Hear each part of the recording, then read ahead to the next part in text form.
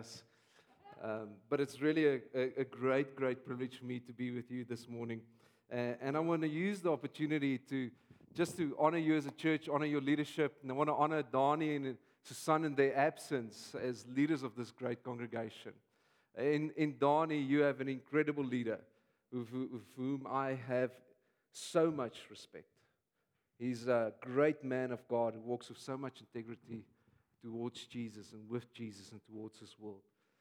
Donnie has had a major impact on my life, and I just want to honor him as a leader in his absence. And I want to applaud you as church to continue to honor them as leaders. It's a privilege to be able to serve with him, but also to sometimes serve underneath him, submitting to his leadership, because he's a great man of God, and you have a great leader in him. I also want to honor your leadership, your elders, and some of your staff of this church. It's really a privilege for me to speak here today, not just because I want to preach at different places, but you as a church have an incredible role to play in our citywide church. You have an enormous responsibility in what I believe God has called us as a church towards. In your eldership, you have led by example the very DNA of who we are as a church. Out of this congregation, we've planted so many other churches throughout our city. And to plant churches takes great labor, great effort, and enormous faith. And your elders and you as a church are willing to do that. Not just now, but you've been willing to do this for the last almost 15 years. And I want to implore you as a church, never underestimate the role and responsibility that you have as a church in our citywide church. You are the DNA carriers of who God called us to be. Stay faithful to being every nation Lynnwood, because you are an enormous blessing to us. And not just to us, but you are an enormous blessing to the kingdom of God. And therefore, it's a really privilege for me to be here this morning, to speak into you as a family, but also to honor your leadership. Would you give your elders just a hand? They're great men and women.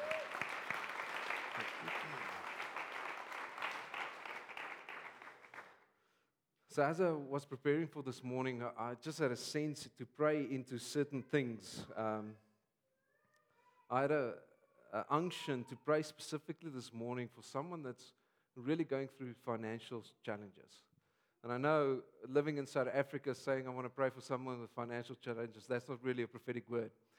If you look at the petrol prices, everybody are facing some financial challenges. But there was an unction in my soul that someone this morning just woke up with that burden. It's been there for a while, but this morning specifically, you need breakthrough in your life. If that's you, I would love to pray into that. So I'm just laying it in front of the congregation. Together with that, there was someone that I felt we had to pray for, specifically for back pain, a pain that's been excruciating and almost going down into your legs. Anyone that's maybe can associate with any one of those two things that we're going to pray into.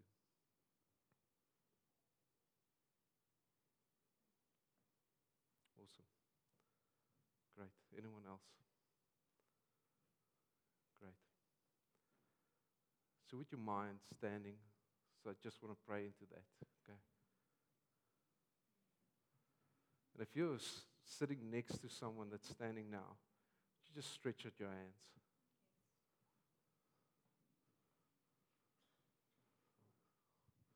Father, I want to thank you for your faithfulness. Thank you that you are an awesome, great God who sees us in every detail. Thank you that you see these people standing here this morning.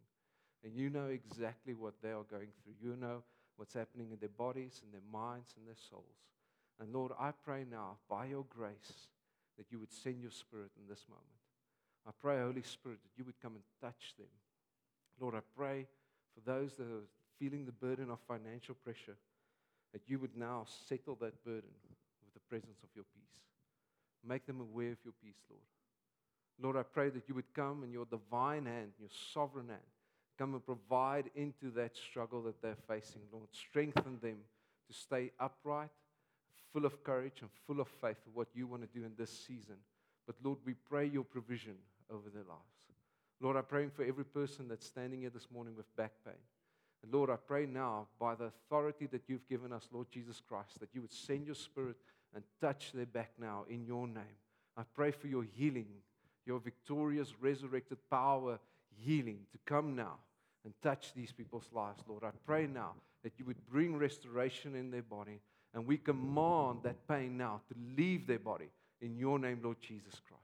And Lord, as you start the healing process, as you start providing now, Lord, may you continue to do the good work in their lives. And Lord, may this healing and provision not just be for them now in this moment, but may it be part of the bigger testimony that you've placed on their lives. We pray this and ask this in your wonderful name, Lord Jesus. Amen. Amen. I want to start off by introducing my family. Because when you are new in a place, you start with stuff that you're familiar with to help you settle your nerves. So I'm going to start with what's familiar with me, my family. And there's a picture of them. There you would see, starting with my amazing, beautiful wife, Lynnwood. She's joining me here this morning. And I know some of you are looking at that picture and you're seeing my wife and you're wondering, how did you pull that off? How did a guy like you pull that off? It's such a great privilege. We've been married for almost 15 years. She's a great woman of faith, follows Jesus in her own capacity, great support. She's my best friend, and it's a greatest privilege for me to share life, family, and ministry with her. Then you'll see there in the middle hiding is Nathan. He's our oldest son. I'm incredibly proud of him. I'm going to get emotional. He did victory training this weekend on honor. Marilu and all the people serving our children.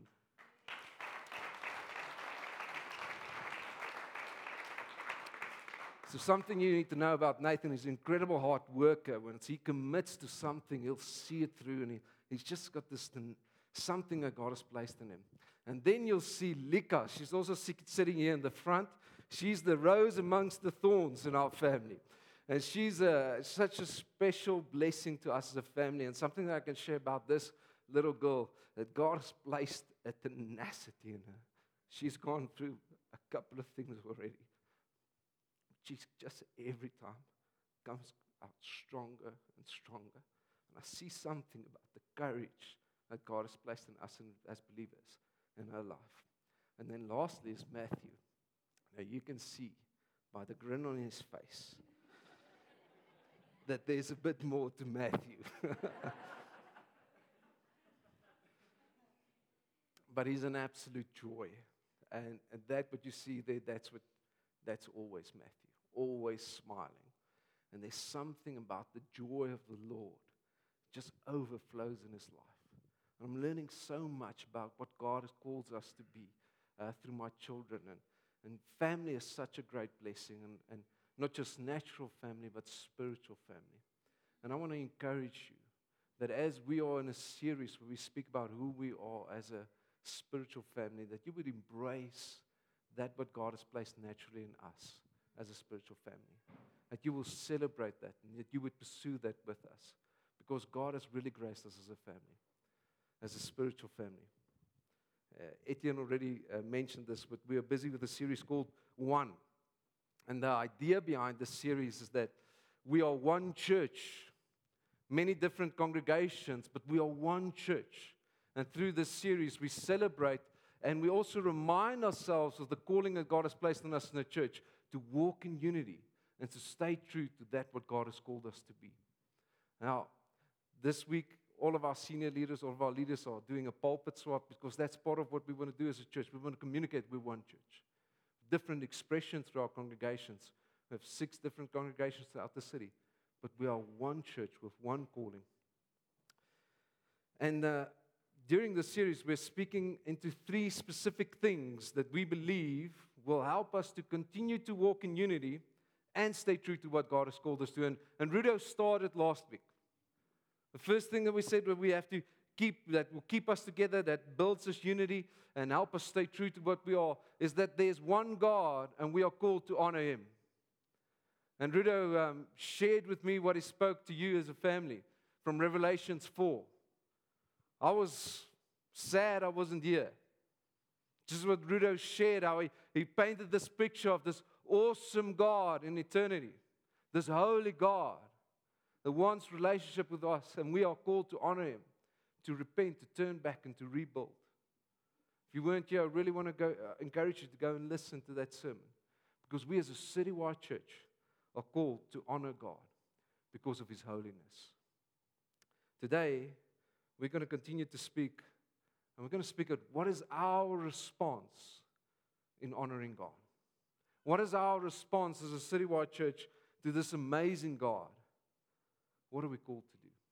And we're going to do this by reading from a really familiar scripture. We're going to read from Matthew 25. So if you have your Bible with you, I want to encourage you to turn to Matthew 25. Oh, not 25, sorry.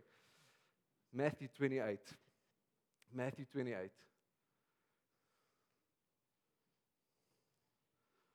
Now, as you're turning, I want to create a bit of context for us. And I know you know the scripture, but for a moment, can we imagine ourselves in this moment? This is Jesus' last command to His disciples. Now, if you were a disciple, place yourself in this moment. For the last 3 years, you've given your life to following Jesus. You gave up family, you gave up friends, you gave up profession, and you're following Jesus. And for the last 3 years, you've been learning from Jesus, you've been seeing these miracles, and as a Jewish young man or woman growing up, you knew and you learned about the Messiah. And as you're following Jesus in these 3 years, you're thinking, and you're starting to think, this might be Him. This might be the Messiah, the one that they said will come and liberate us. And you start to believe in your heart, this is the Messiah. It's Him. It must be Him. And 3 years later, He gets captured in front of your eyes. And you're waiting for Him to do something. You're waiting to stand up and liberate, and He does nothing. Imagine that disappointment in that moment. But not only did you follow Him and learn from Him, but you grew to love Him. You became quite close friends to this Messiah, this Jesus, this teacher. And now you see Him being taken off, captured. And there's a hope in your heart. Surely not. Surely not. Something's going to happen. He did so many great miracles. Something will happen. God will do something. But God doesn't do something. Or at least not that what you think He should do. You see this man, this Messiah, this teacher, this friend, brutally punished and eventually crucified in front of you. Can you imagine the despair and sadness in their heart? There might even be a place where they go, 3 years for what? Then you get news that He's risen. And there's something in your heart you must go, surely not. Surely this is just, can it be? Can it really be? He's risen. And then you are called back to Galilee, there where everything started, to the mountain. That's what's happening here. You were called back to see the risen Messiah. What are you hoping for in this moment? If you were a disciple following Jesus for 3 years and you heard He is risen and He's calling you to this specific place, what are you hoping Jesus is going to do in this moment? What are you hoping Jesus is going to share? What are you expecting? Now the kingdom of God will come. Jesus is something differently. Matthew 28, verse 16. Then the 11 disciples went to Galilee, to the mountain where Jesus had told them to go. When they saw Him, they worshipped Him, but some doubted. I want to pause here for a moment. This some doubted wasn't necessarily doubt in Him, but it can also be translated as hesitated. Some hesitated about Jesus and what He's doing in this moment. And I want to ask the question this morning, are you a worshiper or a hesitator? Because all of us in front of Jesus, this is the question that we have to ask ourselves. Am I a worshiper and I'm giving everything that I am for the glory of God? Or is there something holding you back? front of Jesus, there were some that worshiped and there were some that doubted. Then Jesus came to them and said, all authority in heaven and earth has been given to me. Therefore go and make disciples of all nations. Baptize them in the name of the Father and the Son and the Holy Spirit, and teaching them to obey everything I have commanded you. And surely I am with you always to the very end of the age. Let's pray together. Father, we thank you for your word. We thank you for your goodness, your kindness, and that in your divine nature and infinite wisdom, you knew that as you spoke these words so many years ago, it still had the power and impact that it can have in our lives today.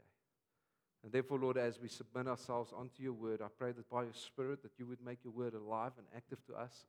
And as we humble ourselves to this moment, Lord, I pray may you come and teach our hearts. May you align my words with your truth and what you want to do in our lives as individuals, but also as a family this morning. And we pray this for the honor of your name. Amen.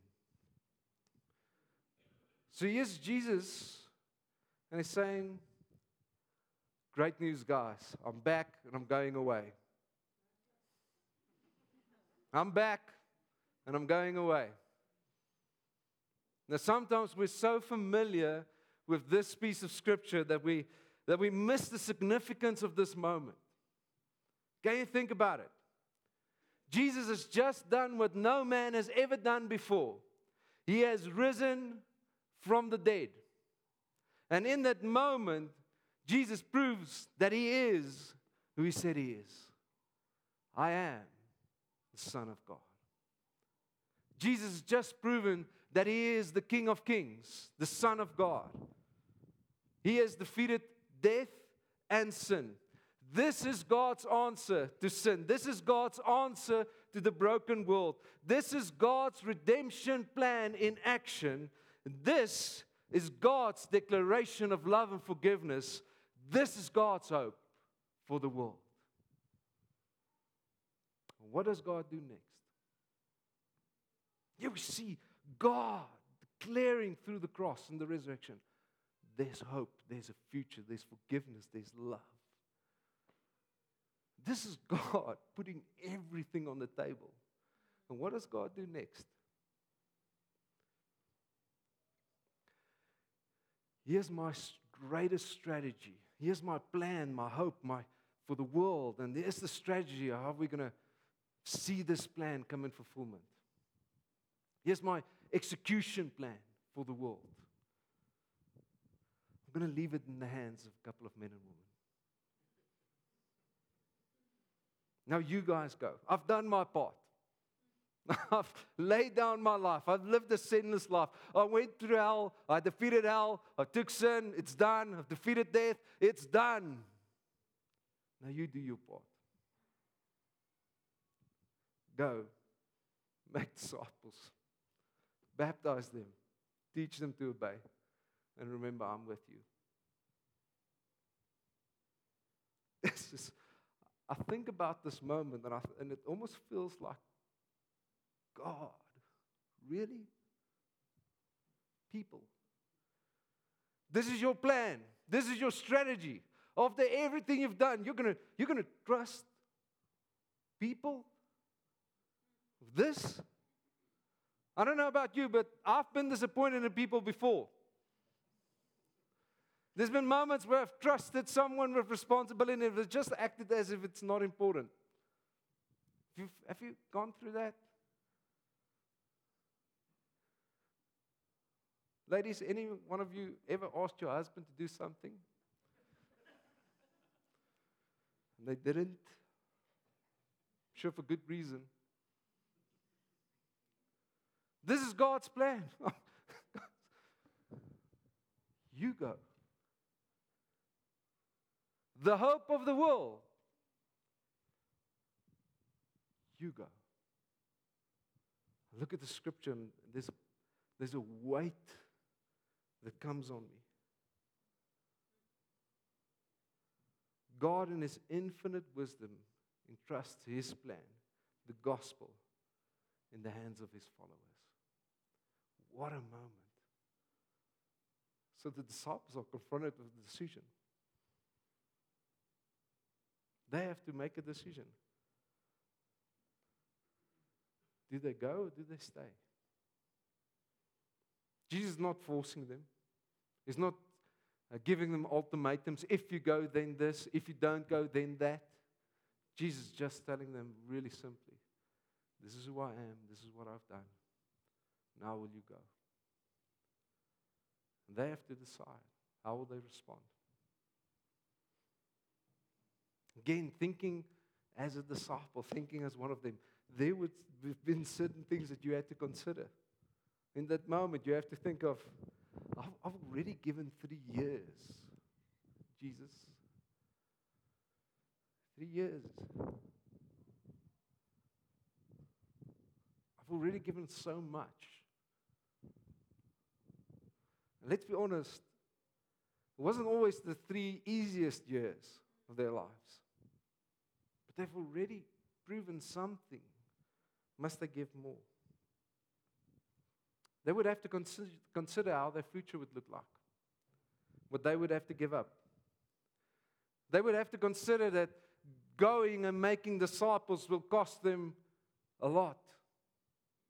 Just the task of going to the nations, to travel to those different places, will be an enormous task that requires resources that they don't have.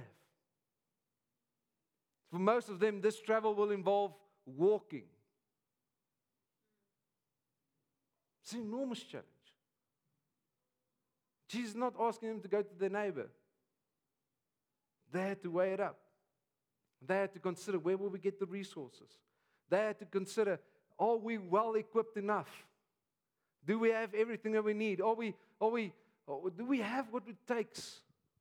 They would face some language barriers. Great, they might pitch up there in whatever nation, and the people won't understand them. They had to really consider the uncertainty of their future. And what would happen to them if they would go to the unknown world? How will their friends and families react now?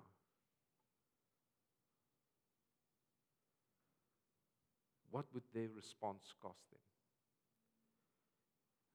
History teaches us that despite the realities these disciples faced, they responded to the call of Jesus. We are sitting here today because they responded. They were willing to go. And as they went, God was with them, and God changed people's hearts. God called people back to them. There was this revolution that we call church. And if they didn't go, you would not be here this morning. Started with a small group of people who God entrusted with the gospel. And He said, go and make disciples. And they went. And history shows us it was difficult. History showed us they did face obstacles. And history shows us it cost them everything. But history also shows us God was with them.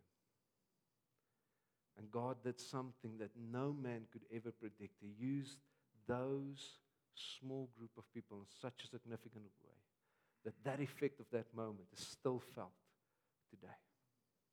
If you think about church history, there's no reason why an organization like the church should still exist. There's no reason. The church, unfortunately, have made so many mistakes, have failed on so many occasions. There's no reason why we should still exist 2,000 years later, apart from the grace of God and His infinite sovereign plan with His church. And you're part of that plan. You're part of that history. These men and women decided to go. We need to ask the question, why? If we now look back, why did they go? And more importantly, why must we go and make disciples? When I think about the scripture, there's this one word that stands out for me in the scripture. There's one word that catches my attention, and it's the word therefore. What a powerful word. Therefore implies there's something that validates what is required. Therefore implies there's a transition or a change. Because of this, therefore that. You ate too much pudding at lunch, therefore you will feel bad this afternoon. You forgot your wife's birthday, therefore you can fill in the rest.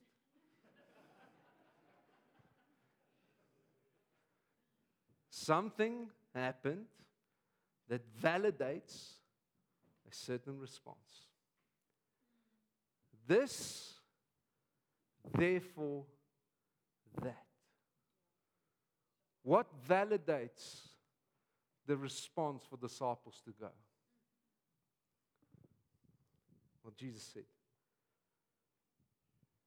all authority in heaven and earth has been given to me. Therefore, go and make disciples. What validates this response from the disciples is what Jesus said beforehand. All authority. What does that mean to you here today? When Jesus says, all authority has been given to me. What do we understand when we think about all authority has been given to Jesus? See, these disciples definitely faced some challenges, going to every nation and making disciples of Jesus. But how could they not respond? How could they not respond? In front of them stood Jesus, the Son of God who gave everything. And He's telling them, all authority, everything is under my authority. It's been given to me. Therefore, go. How could they not respond? How could they not respond to this, not just Jesus, their friend, but the King of Kings? They had to take up the responsibility because they believed Jesus. This wasn't just another phrase. They believed that He said, all authority has been given to me.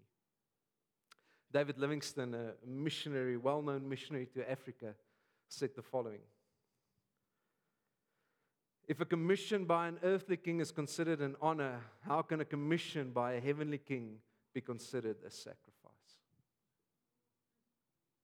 When Jesus commissioned them to go, the all-authority King of heaven and earth commissions them. How could they see this as a sacrifice? See, we cannot say we know this awesome, almighty revelations for God, and our lives do not look differently. We cannot say we honor God, and yet we live for ourselves, and our lives is all about me. We cannot sing about this God who's worthy of all glory and praise, and yet our lives reflect something differently. Who God is, what He has done, and what He promises to do demands a response from us. Therefore, what's your view of Jesus? Our view of God will always determine our response to God. What's your view of Jesus? Because the way that you view Jesus will determine how you respond to Him in your life. See, when we lose sight and forget who Jesus is and who's the one that's calling us, then we think discipleship is just something else that we have to do in church. Then we reduce this calling to an optional preference. Then we think discipleship is something that every nation does because we don't have other great courses to present. Then discipleship becomes this thing that we try to win other people from other churches. That church is not doing this, so we're going to do it. No. Then discipleship becomes something that a leader like Dani is calling us to. See, we need to recognize that discipleship is, was, and will always be Jesus' greatest command to your church. who I am. Therefore go. He says, if you love me, you will obey me. Discipleship, it's God's commission to us. See, for the disciples, being a follower of Jesus meant being part of his mission. It was really as simple as that. If you get the highest authority that's in existence to choose you and entrust you with his mission, how can you not respond? You see, there's a difference when a co-worker asks you and gives you responsibility and when your boss gives you responsibility. Would you agree? Now, some of us, you carry responsibility in a great way. So whoever asks you, you're responsible. But there's a different weight that comes depending on who asks you. In families, there might be times where I go to my children, Mom told you to do this. There's an authority that comes with that phrase. There's a weight that comes with that. And there's occasions where Lindy would go, Dad says this. Depending on who commissions you will determine the weight in which you carry that responsibility.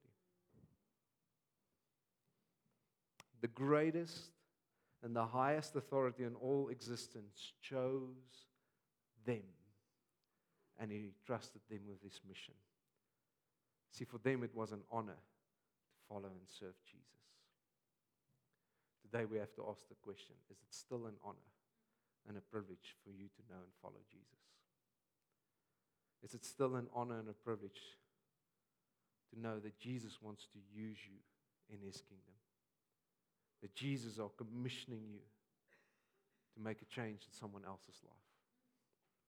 That Jesus is choosing you as his chosen instrument to carry his name into the lives of friends and families and co-workers?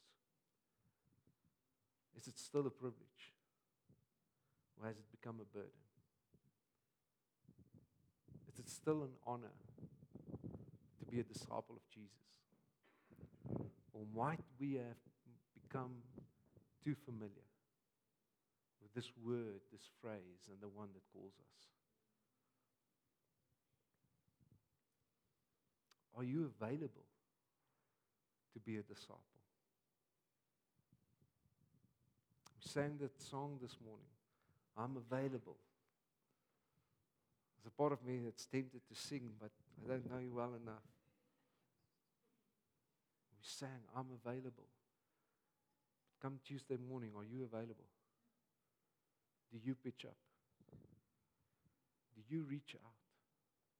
Do you obey? Do you still follow Jesus?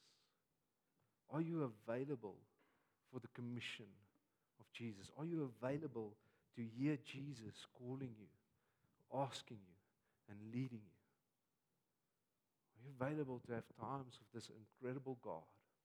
Because it's a privilege, and to hear him speak into your life. Are you available when Jesus asks you, will you go? What are you living for? Who is the highest authority in your life? Because that authority will govern and determine how you live your life. And if it's not Jesus, it's something else. There's this great saying by Chesterton that says, if we cease to worship God, we do not cease to worship, we'll worship anything. If Jesus is not the highest authority in your life, it doesn't mean there's no authority, there's just any other authority. And sometimes the highest authority in our lives is the one that looks back to you in the mirror.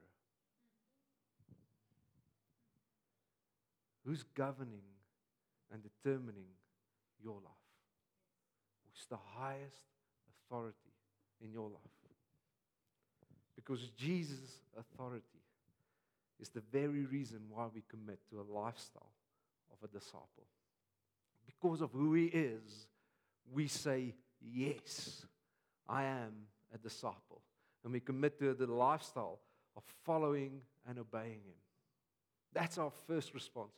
Yes, Jesus, I will be your disciple. But also because of His authority, we commit to the confidence to make disciples. Not only do we commit to the lifestyle, but we also commit to the commission to make disciples because of how Jesus ends this conversation. He says, and remember, as you go and make disciples, as you go and take up this commission, as you go and respond to who I am, surely I am with you always to the very end of the age. Now, if you have a disciple standing in front of Jesus, that's a weird phrase. I'm with you to the end of the age, because you're not going to last to the end of the age. So when Jesus said these words, it was not just for these group of people in front of Him. It was for everyone that would choose to follow. Because their commission ended with their life. But His commission will last till the end of days. And therefore, if you're sitting here this morning and you're a follower of Jesus, His words is true for you. I am with you till the end of days. Surely, do not forget this. Do not try this on your own. Do not work from your own strength. Do not try and be a better person. Just trust me. I am with you to the end of days. If you respond to the commission of God, there's a promise that He is with us. If you want to experience more of Jesus in your life, start to align your life with His mission. Because that's where He said He'll be. I'm with you to the end of days. If you want to see more of Him at work in your life, if you want to experience more of the gifts of the Spirit, if you want to have this deep relationship and experience with God, a life that matters, align your life to the mission of God. Because that's where He committed to. If we as a church want to continue to experience the presence of God and His provision, we need to commit to His commission. That's who we are as a spiritual family. We need to commit to this commission. Go and make disciples. This call, this common purpose is one of the things that unites us. And in this unity, there's this incredible power because Jesus says, I will be with you. We commit to be a disciple-making family. That's who we are. That's what we do. We respond to the authority of God, this awesome, holy God, and our response is one that says, yes, I will make disciples. I will be a disciple. I will love and obey. What does it mean to be a disciple-making church? We submit our lives to the Lordship of Jesus because He's our highest authority. That's where we start. We believe that He is the highest authority and we submit to His will. We follow Him by trusting and obeying Him.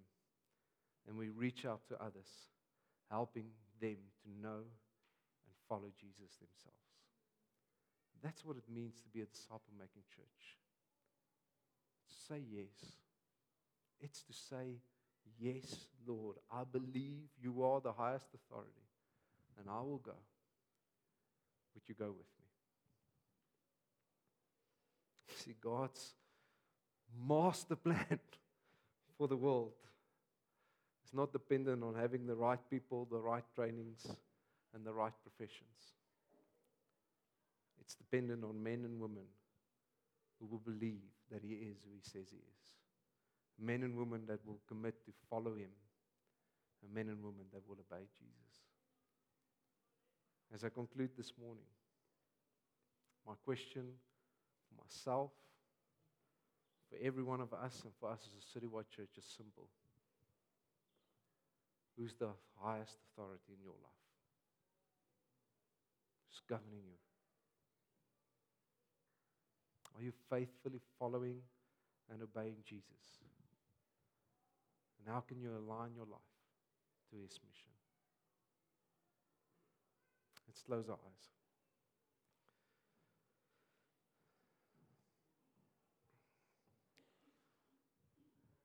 And I want to just create a moment for us to prayerfully consider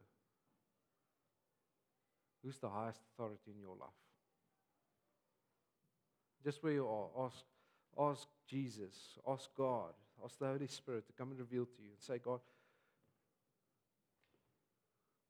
who's governing my life? Who am I responding to?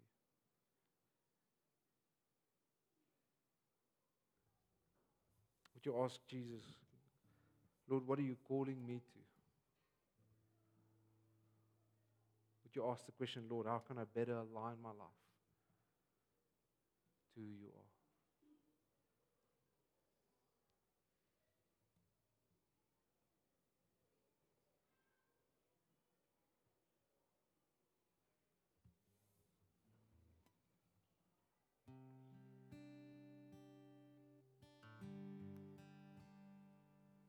And if you realize this morning that maybe you've been governing your own life or something else is governing your life, something else is the highest authority, and you've lost the Great Commission, you've maybe out of ignorance or just the craziness of life stopped following, obeying, and making disciples.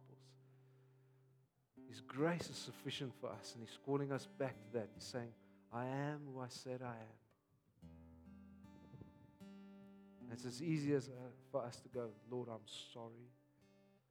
Something else is governing my life. I repent. And Lord, I'm turning back to you. And if that's you, I want to pray with you this morning.